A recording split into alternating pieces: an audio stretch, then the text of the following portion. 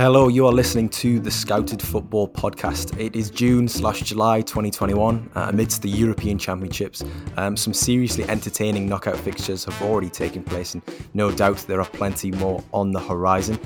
Today, though, we're going a little off-piste from our recent Euros coverage, back to the usual format, which is a particular topic in the world of under-23 and youth football, if this is your first time listening.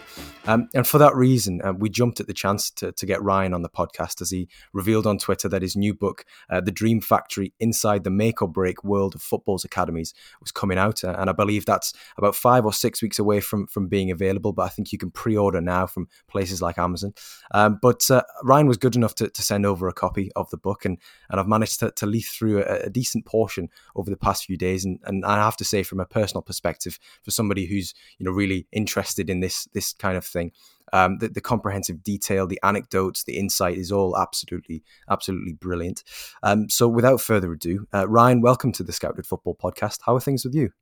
Hi, thanks for having me. Yeah, I'm good, thank you. I appreciate the chance to come on and talk about the book a little bit. So yeah, thanks for having me.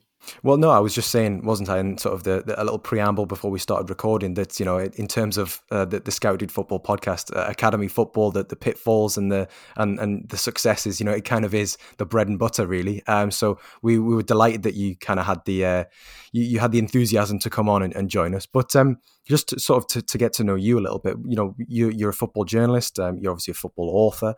What sort of has been your relationship with football? Just a lifelong one. I guess it's probably no different to most football fans from around the UK. Just grew up in it. Family of football fans, playing football on the street from sort of as early as I can remember. My earliest football memories go back to the Barcelona team, Johan Cruyff's dream team, were the first sort of team that really kind of sparked my interest in football beyond the borders of the Premier League. Romario was my first football hero. I remember the World Cup in '94. I remember my dad watching that. I would have been 7 at the time. So yeah, it just goes back to childhood fascination and being a big fan throughout all my life. Yeah, I think sometimes it is those international tournaments that kind of do just capture our imagination for the first time, especially as kids. I remember my first tournament, and it was a World Cup as well. So it's just the wall to wall football on telly that somehow grabs you, somehow grips you. But in terms of your background in football journalism and that sort of thing, what is? I mean, you've had bylines with BBC Sport, with the Guardian, the Independent. You've been around the block a few times, and you've seen it, firsthand. I mean, what was sort of the motivation to start writing a book? I mean, to start writing the Dream Factory. It's always a question I find quite difficult to answer, because it's probably 2.5 years ago that I started working on it. So the actual inspiration to do it, the kind of light bulb moment, I don't really remember. But it was just born out of a general fascination with youth football that I've always had. I've always found it very intriguing. It's a world that you don't often get too much of an insight into. I think it's still a world that has its doors quite firmly closed to the outside. I don't think clubs like revealing too much about what they do and what goes on behind the scenes. And I think you hear kind of anecdotes of negativity and things that go around, but you don't hear too much about the processes that happen, and the day-to-day operation of these places, and how the system has evolved for good and for bad.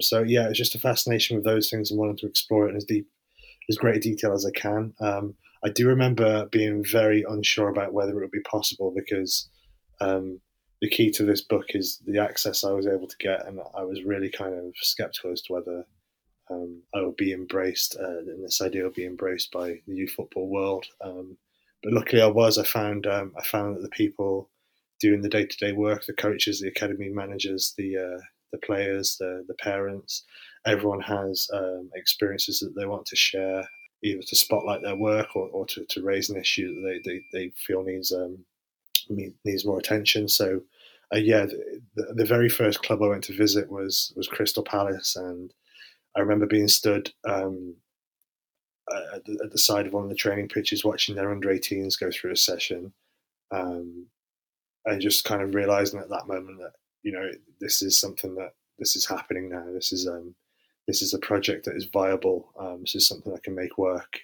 So that was February of 2019, and so from that point on, that felt like the moment the project to do this book really started to take form and to feel real. So yeah, that's where it goes back to. Yeah, I suppose sort of the wheels were in motion once you got down there, and you kind of you had to double down. You couldn't really go back on it at that point. And I mean, I think we're all going to be richer in terms of knowledge for you making that decision, because 256 pages the Dream Factory has, and it is, I mean, as far as I've got through it at the moment, it is, yeah, I mean, anecdotally, for somebody who thought that he knew quite a bit about academy football, it just turns out that I do not. Very, very grateful for you for you having written the book. But in terms of, you're saying the access that you got was very important. There are a number of case studies in the book, and they're not inaccessible. They're very relevant. They're very topical. They center on players such as your Marcus Rashfords, your Mason Mounts, who are, very much at the forefront of footballing discourse in the United Kingdom at the very least, and probably in the world as well. You've had some really, really intriguing interviewees and people who you've spoken to gain insight from. Would you say that there was anybody who really sort of challenged the way that you perceived academies? Because you said that obviously it seems a bit sort of like a closed book at times. It's a closed off industry in a way. Did you have sort of an idea of what it would be like going into it, and did anyone sort of kind of make you think otherwise once you'd actually interviewed and spoken to them? I don't think I had too many preconceptions, just based on what we discussed, that you don't really see too much from that world until something seismic happens, until a superstar breaks through, or until there's a real kind of horror story. And both are very real aspects of the academy machine, but the kind of the quotidian, the day-to-day of it all is something that I think is still mysterious in a lot of ways. So it was just fascinating to be able to see that up close and personal, and to get these real life stories and anecdotes from the people there. But I think what I was most, I don't know if surprised is the word, but encouraged by was a real shift towards the development of an individual, the kind of holistic development that a lot of clubs are working towards now, that a recognition that the attrition rates are so high that it can't just be about producing one footballer from every 200 in an academy. It has to be about giving these young people an experience that will be enriching, whether they, however far they make it through. Whether that is working to its fullest is something that is still up for debate. I think I definitely explored both sides of that in my book, as to whether, certainly I think the aftercare is still lacking from the game in general, but I think a lot of big clubs are doing very good work to create rounded individuals and ensure that these children who are giving up so much of their spare time aren't losing too much of the childhood experience as well. That is something I certainly found at Man United, who are one of the clubs I spent a lot of time working on, and spent a lot of time with some very high profile coaches at that club, learning about the developments of people like Marcus Rashford, and how everything that we see him doing now off the pitch, although they don't wish to take credit for it in any way, they certainly provide a platform and a basis for those elements of a young person's personality to thrive.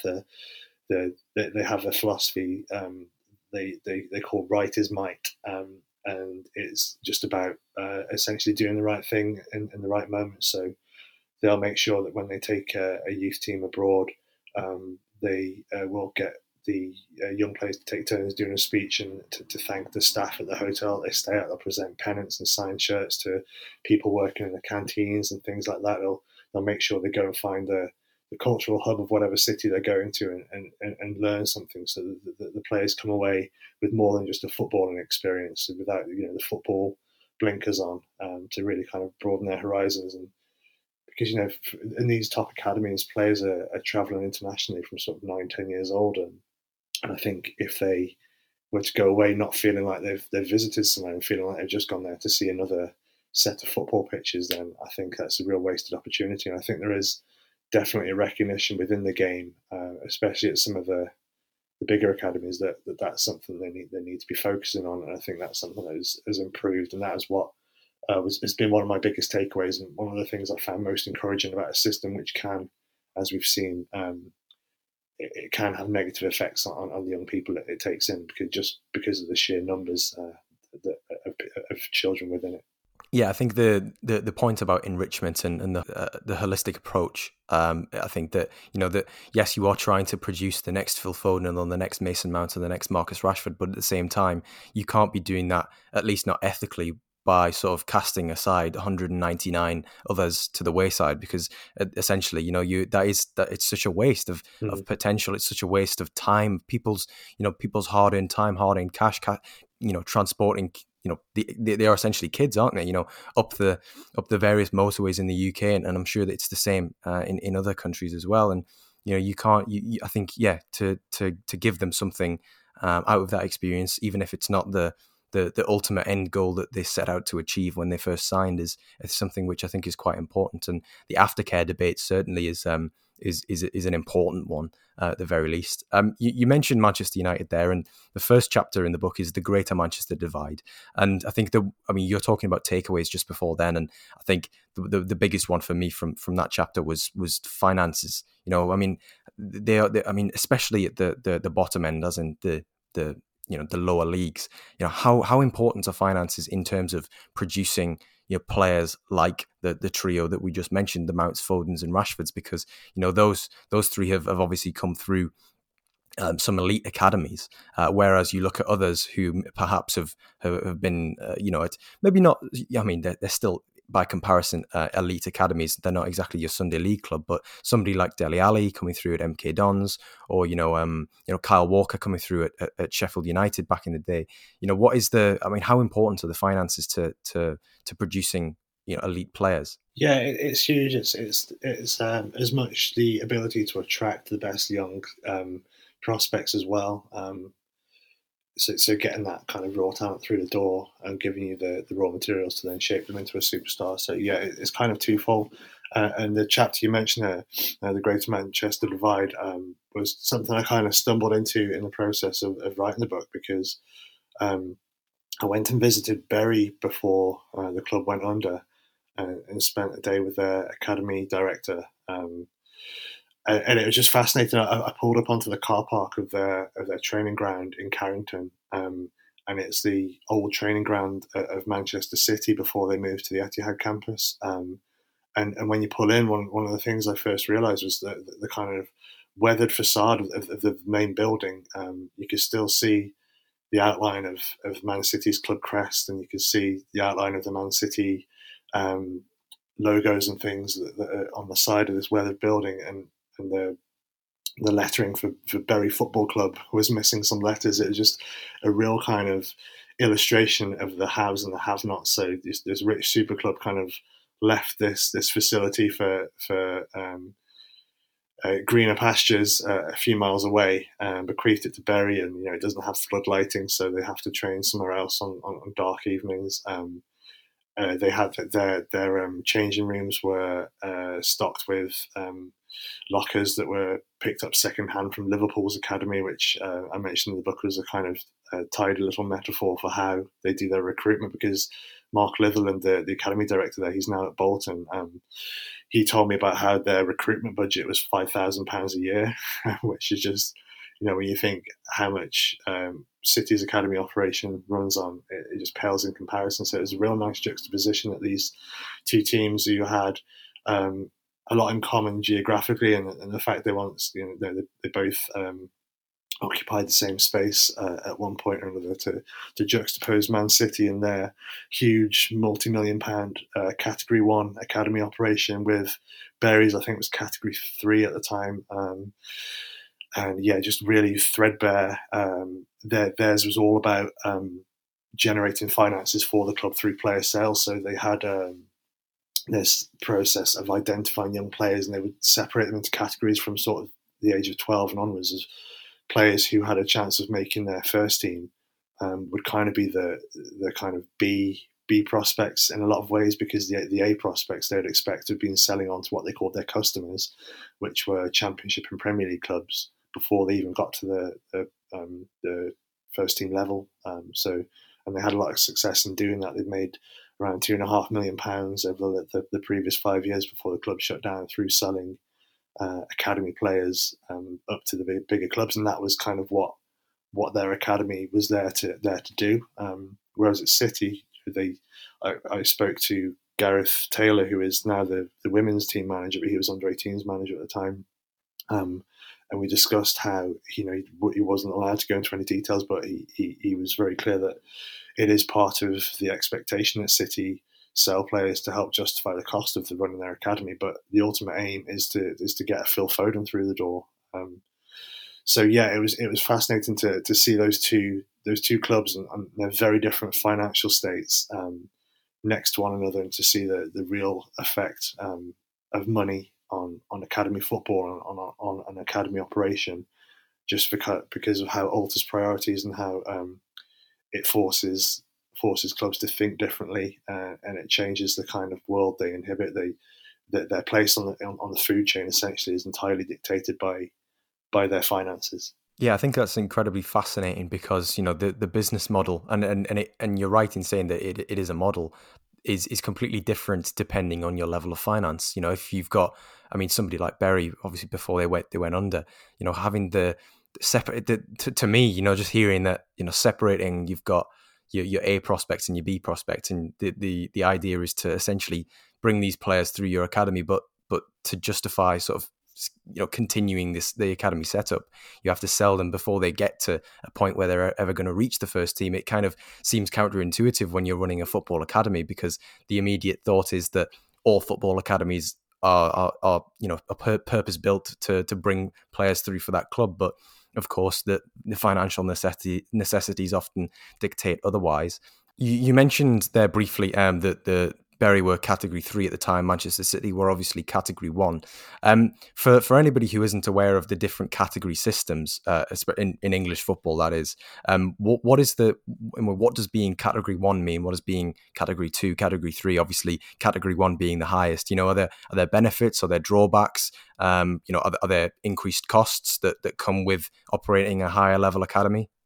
Yeah, so the category levels are in reference to the Elite Player Performance Plan, which I imagine some of your listeners will be aware of to some extent, because it's been fairly controversial within youth football in this country. What that is the set of rules and protocols that govern youth football within the top 4 leagues in England, so the Premier League and the 3 Football League divisions. They abide by these set of rules, and each academy is graded Category 1 to 4 based on their offering, based on their facilities, their staffing levels, and what they're able to provide for their young players, with 1 being the top and 4 being the lowest. It does come with associated costs. It is more expensive to run a Category 1 academy than it is to run a Category 2, 3 or 4. At the point at which the EPPP guidelines were published in 2012, I think the estimate was between 2.5 and 4.9 million a year to be the expected running cost of a Category 1 academy. That's almost certainly risen since then, and I think some academies cost upwards of 10 and 20 million a year to run, based on how much they're pumping into their recruitment and their facilities, and how much they're paying to get the best coaches and things like that for their players. So the guys like Man City are going to be spending a lot more than even other Category 1 clubs, like say a Fulham, for example. So yeah, the benefits that come with that, with Category 1, you are not restricted to the area within which you can recruit players from the age of 14 and upwards. There is a 90-minute catchment rule, which means that a club can only recruit players who live within a 90-minute drive of their training facility up until the age of 16. If you're Category 1, that rule is stripped away. You can recruit nationally from 14. And if you're Category 2, I think you can recruit nationally a little bit sooner as well. So yeah, you have the advantage then if you're a City or a Man United or a Middlesbrough, I think, are a Category 1 as well, Newcastle. So yeah, you can be really anywhere in the country you can recruit. You can look to scout down in London if you wanted to. You can compete for the best players nationally at an earlier age. So that's one of the benefits of being able to get talent through the door. It's also, it means inherently that your facilities are going to be better than those of a Category 2 or 3 club, by and large. So it means that you're able to attract players through your offering there as well. So it's all about being able to get the best talent through the door, and then it's all about what you're able to do with them based on your offering. So that's the advantage to it. But a lot of clubs are kind of starting to see or starting to believe that the cost of operating a top Category 1 academy is not necessarily worth it, especially if you're still going to end up with players being poached before they get to the first team level, before they reach their maximum sell-on value. So clubs like Brentford have stepped away from EBBB entirely and now operate a B team model where they're only recruiting players in much smaller numbers. So they've shut down their academy and they run a B team for which they recruit players in the sort of 16, 17, 18 age bracket who might have been elsewhere, who might have slipped through the net, but that their smaller group is constructive players they believe each has genuine first team potential, whereas a big conventional Category 1 academy might have 200 players across all the age groups, fully aware that only a small fraction of those even have the potential to make it to first team level.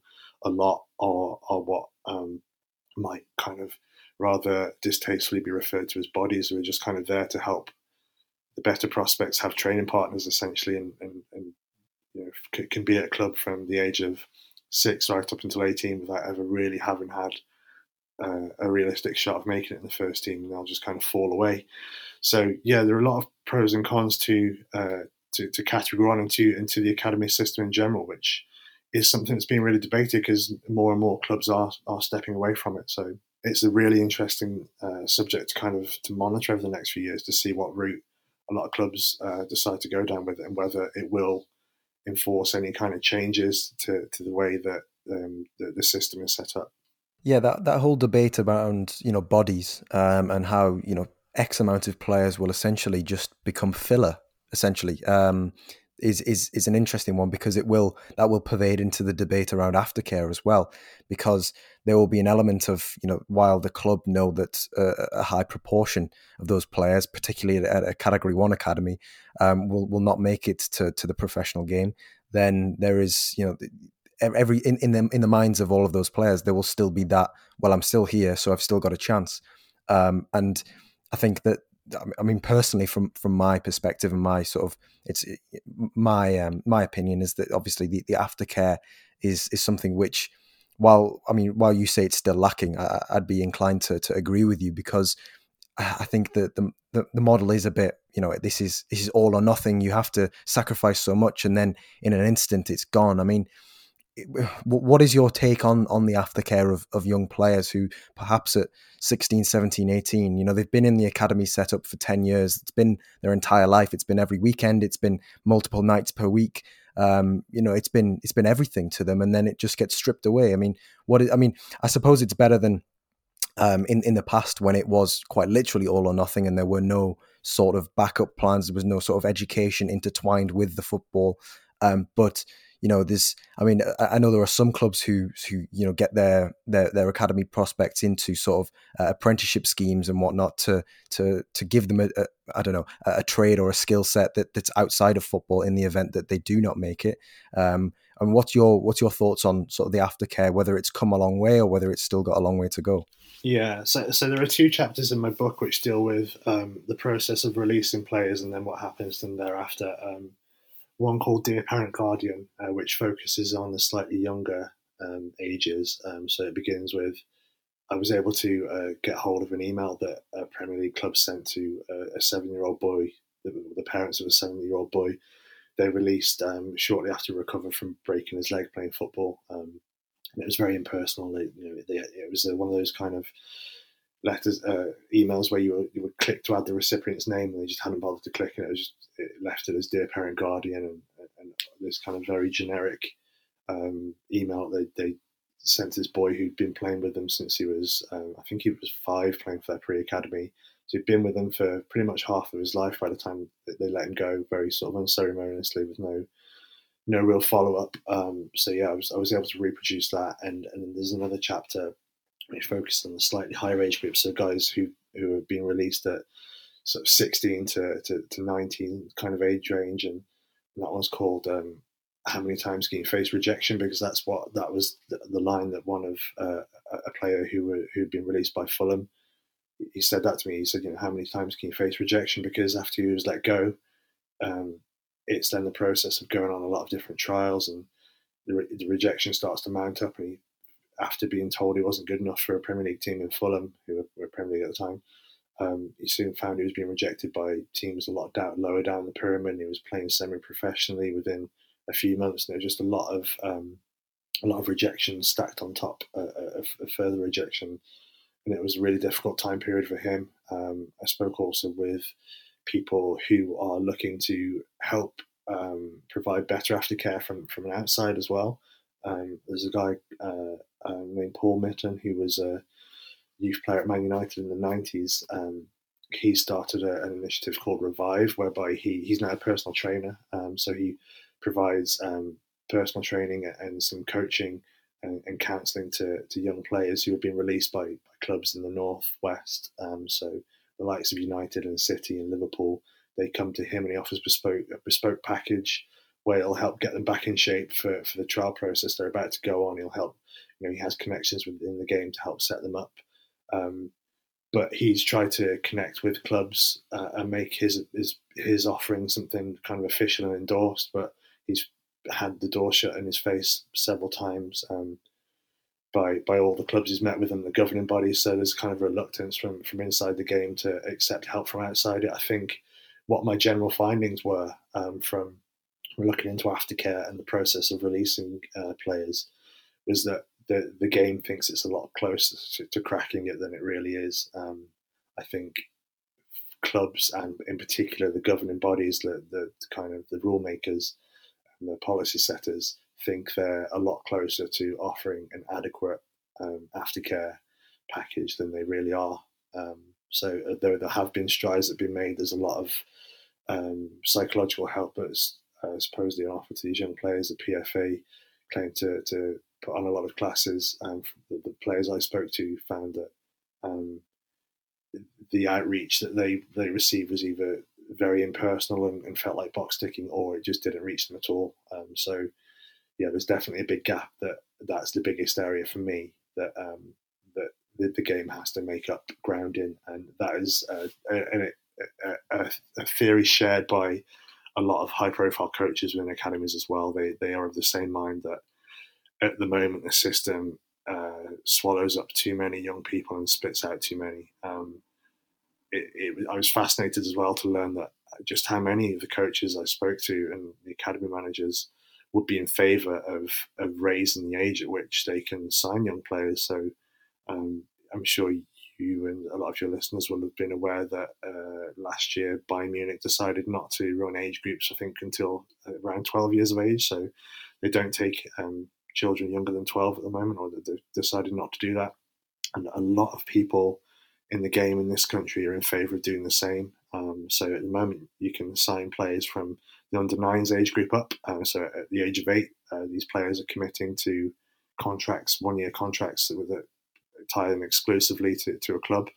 And like I said, a lot of people in the game are in favour of not taking players that early, letting them just be kids and letting them play with their friends and with their school, and then coming back and having a look at them at 12 or 10 or whatever it might be. So the whole machine is at the moment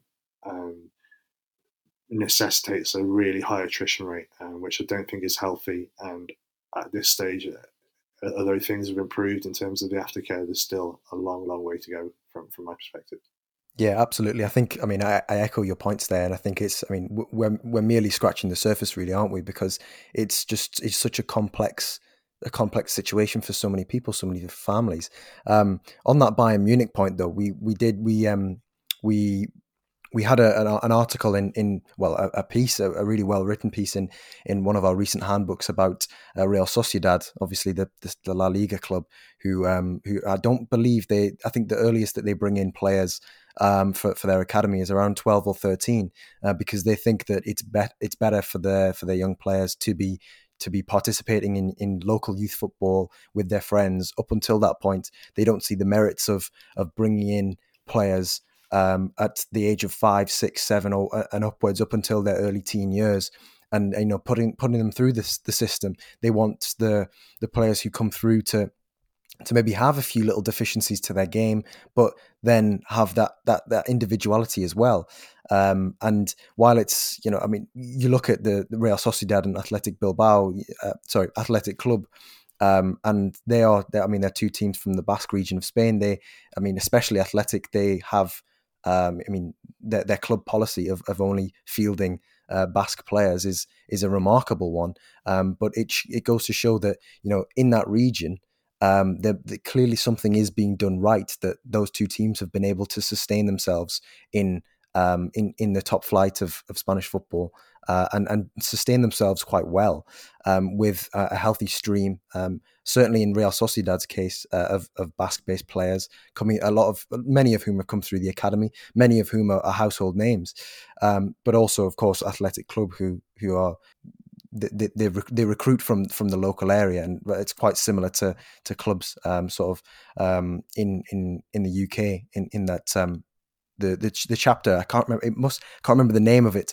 You're gonna have to remind me, Ryan, but it was the one about Crystal Palace and the beginning, the Diamonds on the Doorstep, I believe it was. Doorstep Diamond Man, yeah. That's the it, one yes. about you kind of mining the local hotspots for the best young talent, yeah. Yeah, that chapter is very, very interesting as well. And it goes to show that perhaps bringing players in at 5, 6, 7, while there will be some success stories, Mason Mount being one, and we'll get onto him, that perhaps that's not always the best way to do things, and that there will always be difference of opinion, and there'll be different approaches. And if that's better in terms of an aftercare scenario, then perhaps that may be the way that things need to go. But it's as I said, we're merely scratching the surface, and it's an interesting subplot to academy football. Moving on though, and into sort of more just academy football in general. You look at the England squad, for example, at this summer's European Championships, and I think it was 23 of them out of the 26 had some form of experience at either academy level or at the beginning of their careers in the lower leagues. It's a devil's advocate kind of question, me asking you whether it's easier or better to join an elite setup academy, or go to a lower level academy, somebody who's perhaps at Cat 2 or Cat 3 level as opposed to Cat 1. I suppose what you're probably going to tell me is that it's completely different case by case. But you have the chapter towards the end of the book, La Masia of the lower leagues, which I'm yet to get my teeth into, actually, but I'm looking forward to reading that bit. But could you give us maybe a summary of that chapter, and your thoughts on the differing approaches, really, of whether you'd go for an elite setup, or you'd be going for going through the lower leagues, where maybe the route and the pathway to first team football is a bit clearer? Yeah, so the chapter La Masia of the lower leagues is about the teams outside of the rich academies who are trying to compete and trying to innovate to produce players on smaller budgets. So the reason I referenced La Masia in particular is because I went to Shrewsbury Town and met with their academy manager, David Longwell, who was a really impressive guy, a Scottish coach. He made his name at St Mirren by making St Mirren the third most productive academy in Scotland, after, of course, Celtic and Rangers, and made them competitive with the old firm Big Two. He then had experience in America with Orlando City and New York Red Bulls running their academy, working with Jesse Marsh as well in New York, and everything he learned there. And his principles have always been based around Barcelona and watching what they do and how they develop players. So he's now brought that to Shrewsbury.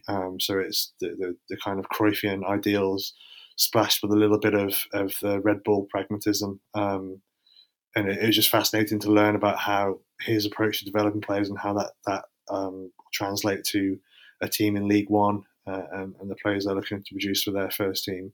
But I also went to Kidderminster, a team who are outside of the Football League at the moment, and they had a really ambitious plan to not only develop their academy and make it one of the hottest destinations in the West Midlands for the young talent, competing with the likes of Shrewsbury and Wolves and Walsall and West Brom and the teams around them. But they also wanted to create an academy a bit like the is it UCFB? I might be getting the acronym wrong there, but the one that's with its campus based at the Etihad and at Wembley, which offers sports specific degrees. They wanted to do the same thing in Academies. They wanted to make the football club and its affiliated university that they were hoping to build the central hub of the town. So it was a town that was known for the carpet industry up until kind of the 50s and 60s, when that industry started to really decline. So the chairman I spoke to there, who's now no longer with the club, but I'm assured that the plan is still in place.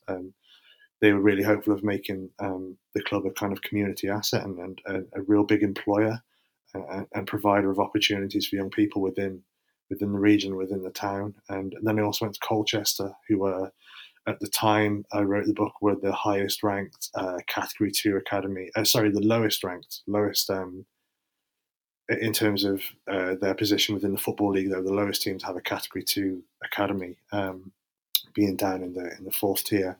And just looking at how ambitious they are with their project and the facilities they have, they've got a really nice academy there. I spoke to John De Souza, who was academy director, who's since been promoted to the role of, I think, of director of football there, and how they're looking to give chances and create first. They have targets around making at least 50% of their first team in terms of both minutes played and number of players in the squad to be coming from their academy. So they're using an approach which kind of mimics what Liverpool and Man United are doing, with a real individual focus to development.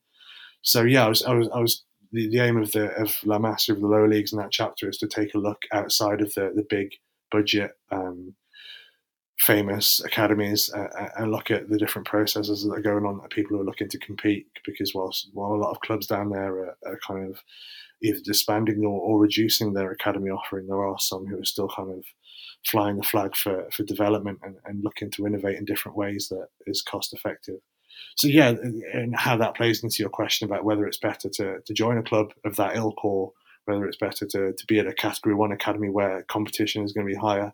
Yeah, I think it is, like you said, the obvious answer is it's a case-by-case thing. I think if you're a Phil Foden level talent, then you probably are better off at a Man City, where you're on this kind of destined path and you're playing alongside the best of the best, being coached by the best of the best. And then, it might be the case that only one out of every age group gets a chance, but if you're pretty sure of being that one, then that's going to be the best place for you. But not everybody's going to be ready for that. I think it probably suited someone like Dele Alli's development to be at MK Dons, where he got a lot of exposure to higher age group football at a young age, and was in the first team there at 16, and consequently by the time he went to Spurs at 18, he was kind of robust and was able to cope with the physical side of the game, and was able to come in and make a difference for Spurs really quickly. So it depends on the individual and their character, their talent level, and their developmental rate as well, because some players develop at a slower rate. So if they went to a big academy, they might be behind the curve for a few years, and they wouldn't necessarily get the chance to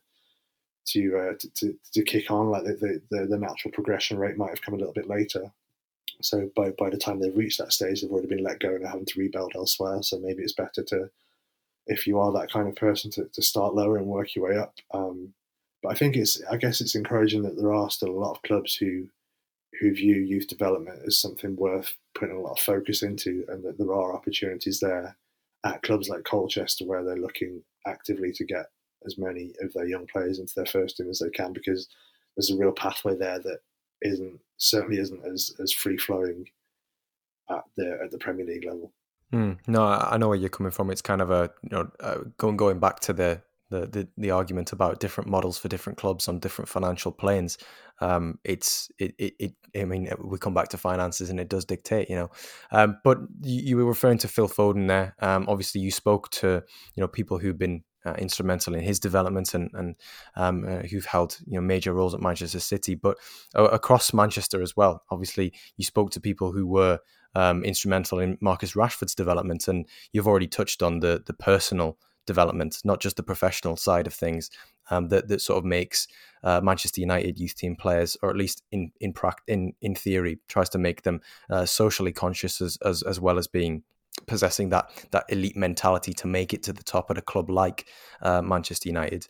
But sort of there is a chapter in the book called Raising a Rashford, and I suppose you spoke to a breadth of people about Marcus Rashford. I saw something about Fletcher Moss Rangers in there, which was obviously the club that Rashford played for before signing for Manchester United.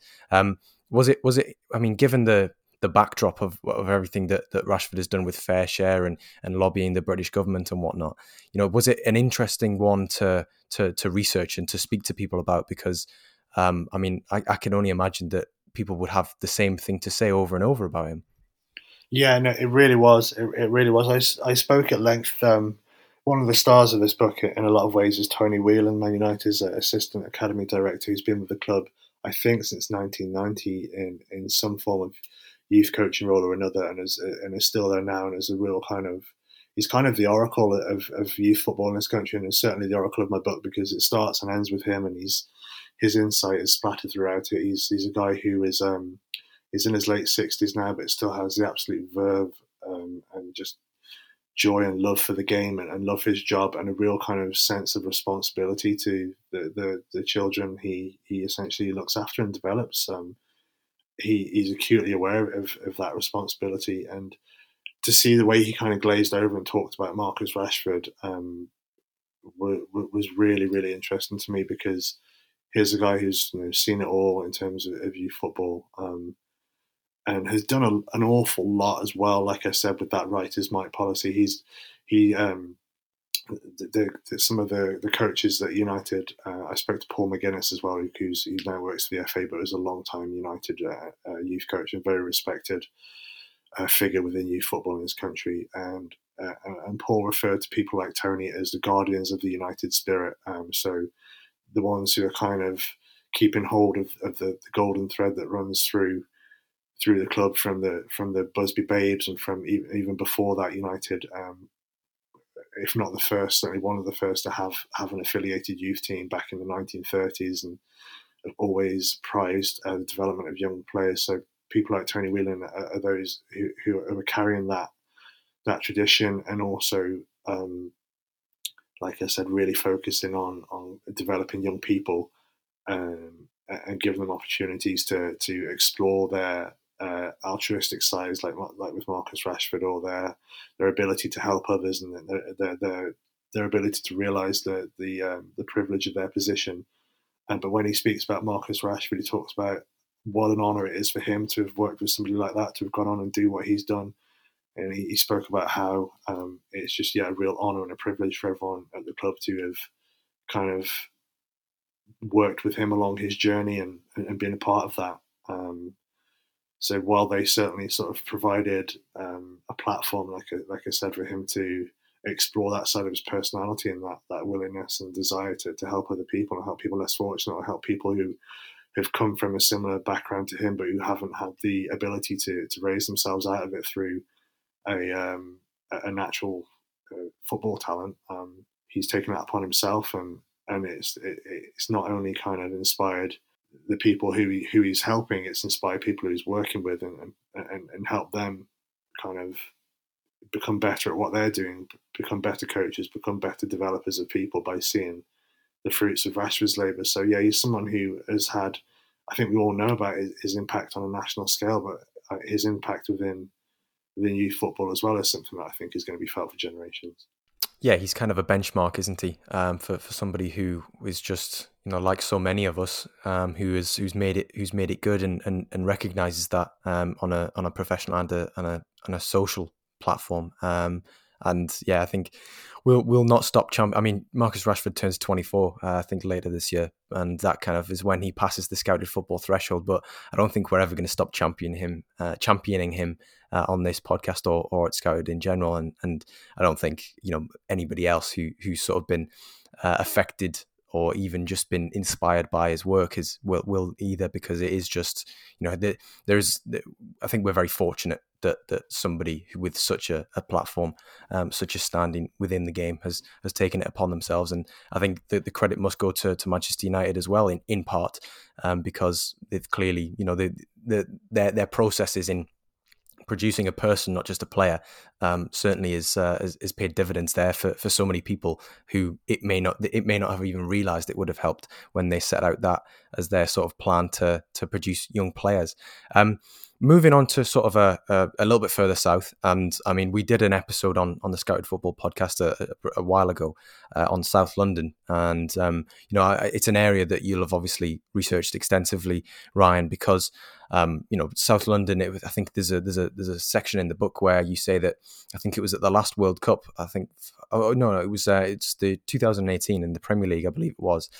The 14% of the players were, they hailed from South London in some way, shape, or form, which again is a remarkable statistic, and it's one that I don't think I'll ever get over, because the Premier League is the self-purported best league in the world, and yet there is such a spread of talent from everywhere, from all corners of the world, and yet almost a fifth of it is coming from one very, very particular area of London. And it made me think, when I was sort of leafing through it, that you've got academies in one club cities, like Norwich, for example, who do good things with their academy. They've produced a fair few players, and they continue to do well out of their academy in terms of players coming through the first team. Todd Cantwell being one, of course. Angus Gunn has secured a move back there from Southampton. But you've also got the academies in London, like your Crystal Palaces, obviously the big one in South London, but also Chelsea, who are arguably the biggest academy in the UK, and one of, if not the most successful, based on silverware and the amount of players they've produced. I was speaking to Tariq Lamptey, obviously of Brighton now, not so long ago, and he was saying that at Chelsea he came in when he was around, I think must have been about eight or nine. Came in at roughly the same time as Conor Gallagher and a number of other players who have then gone on to make it professionally, maybe not necessarily at Chelsea, but they've made it to a very, very good standard. And he was saying that, it was second nature. After a while, we were playing in youth cups and the UEFA Youth League and whatnot, and we trusted each other because we'd played together so long, friends became brothers and that sort of thing. And it made me think, what is there a benefit from having an academy which is so highly regarded in a huge area like London, which has the pulling power of Chelsea? To be a Chelsea in London is huge. I think that is it's probably pretty much your ideal scenario, because, like you said, it's such a hotbed. The downside to those hotbeds is that competition is rife within them. So you mentioned that area of South London. It's probably a football hotbed comparable with the suburbs of Paris. It's such a rich scene to be mined for creating young footballers. But the issue then is that even those, even if you're talking about being restricted to a catchment of a 90-minute drive from within the training base, there are still probably a dozen or more clubs who can compete for those players. Among them, the likes of Chelsea and Arsenal and Spurs, who have got big, expensive Category 1 academies. So to be one of those big boys in an area like that, I think is probably the ideal situation if you're looking to acquire the best possible young talent.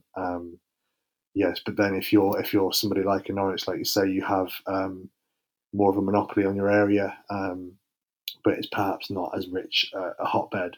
So then there are fewer players to select from, but you probably have an easy run at them. So yeah, it's a bit of a trade off. But I think if you can, I mean, it requires a lot of money and a lot of years of investment and building that status. But I suppose if you want to be in anyone's situation, you want to be in a situation of somebody like a Chelsea, who are known for the players they produce. They're starting now also to become known for having a bit of a pathway, which they didn't always. But I think they certainly are a club who come as close to any other to guaranteeing, if in any way, the best chance at a future in the game at some level. So have that reputation, to have that status, and to be in an area like London where you can hoover up that talent, even if they're not as close to the real rich hotbed of South London as a Crystal Palace. They do have the pulling power. That's probably the best situation to be in. That's going to help you get the best talent, and obviously then have the best chance of developing them for whatever means you desire, whether that's for an eventual sale or for to be a prospect for your first team.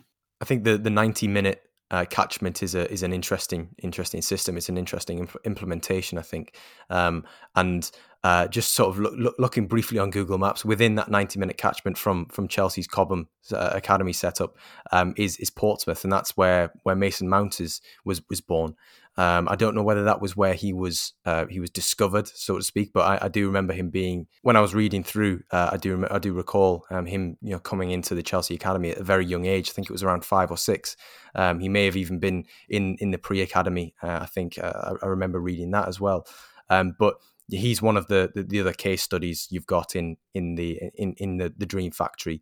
And I was reading something last night by Adam Newson, who's one of the Chelsea reporters at Football.London. I was just intrigued to learn about the route that Mason Mount has essentially taken from his childhood years to becoming an England regular, and a Chelsea regular, a Champions League winner, and one of the best English players in the country. I mean, from your case study, who are the main drivers really behind developing Mason Mount that we know today? Yeah, so Mount is another one. I interviewed his dad, and as well as a few Chelsea coaches and scouts, to kind of really tell his story, to the point at which he was scouted by Chelsea and then signed on for them. The reason being is that I guess the crux of this book, what I wanted it to be, is answer the question of how this young upcoming generation of English footballers, which of course includes Mount and Rashford and Foden and Trent Alexander-Arnold, how were they created, and also at what cost? So looking at the downsides of it all, cost in terms of finances and cost in terms of the attrition of the young people. And Mount was somebody I wanted to look at because I find his path quite interesting. He was spotted out in Portsmouth. He was a huge Portsmouth fan as a boy. He used to go all the time with his dad. He was spotted at 6, and you can't sign exclusively to an academy until you reach the under-9s level. So he was still able to train with Portsmouth, and I believe he also trained with Southampton for a bit as well. So he had options, but Chelsea were there first and kind of presented themselves quite quickly as his most ardent suitors, and made real kind of sure of their desire to acquire him when the time came to choose just one club, even though he was such a huge Portsmouth fan. So I spoke to Tony Mount about how Mason was scouted. I also spoke to the scout who spotted him, a guy named Rob Windsor, a Chelsea scout. It was a bit of a slightly underhanded trick that they used. It certainly wasn't in contravention of any rules or anything, or any ethical codes or anything like that. But it was a little bit of a wily trick of the trade, whereby he was spotted playing for his local team, a team named Boar Hunt, in Portsmouth. I believe it was his first ever time playing a competitive game on grass. He was so young and so fresh. He was 6 years old. And the Chelsea scout Rob Windsor approached Tony Mount, because Tony has a background in non-league football in the south of the country, so he was quite a well-known figure around the local scene. So Rob Windsor, the Chelsea scout, knew who he was. He approached him and said, "Is that your boy, the number 7?" Tony said yes. He said, "I'd love to take him up to Chelsea." Tony Mount said, "Well, basically, he's just 6 years old. He's only just started playing. I'd rather leave it, to be honest with you. He's enjoying his football. Let's just leave it and see where it goes." And so the Chelsea scout went away, accepted the response. But then a couple of weeks later, Tony Mount gets a call from Boar Hunt's manager, who's very excitedly telling him that they've been invited to a tournament at Chelsea's Cobham training ground.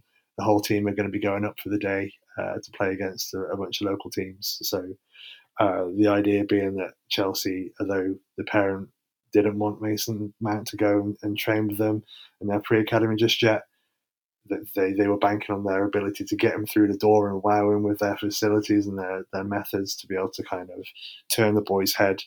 So that's what happened. They went up to this tournament 3 weeks later, They won it. Bull won the tournament, beating out a lot of the top local teams.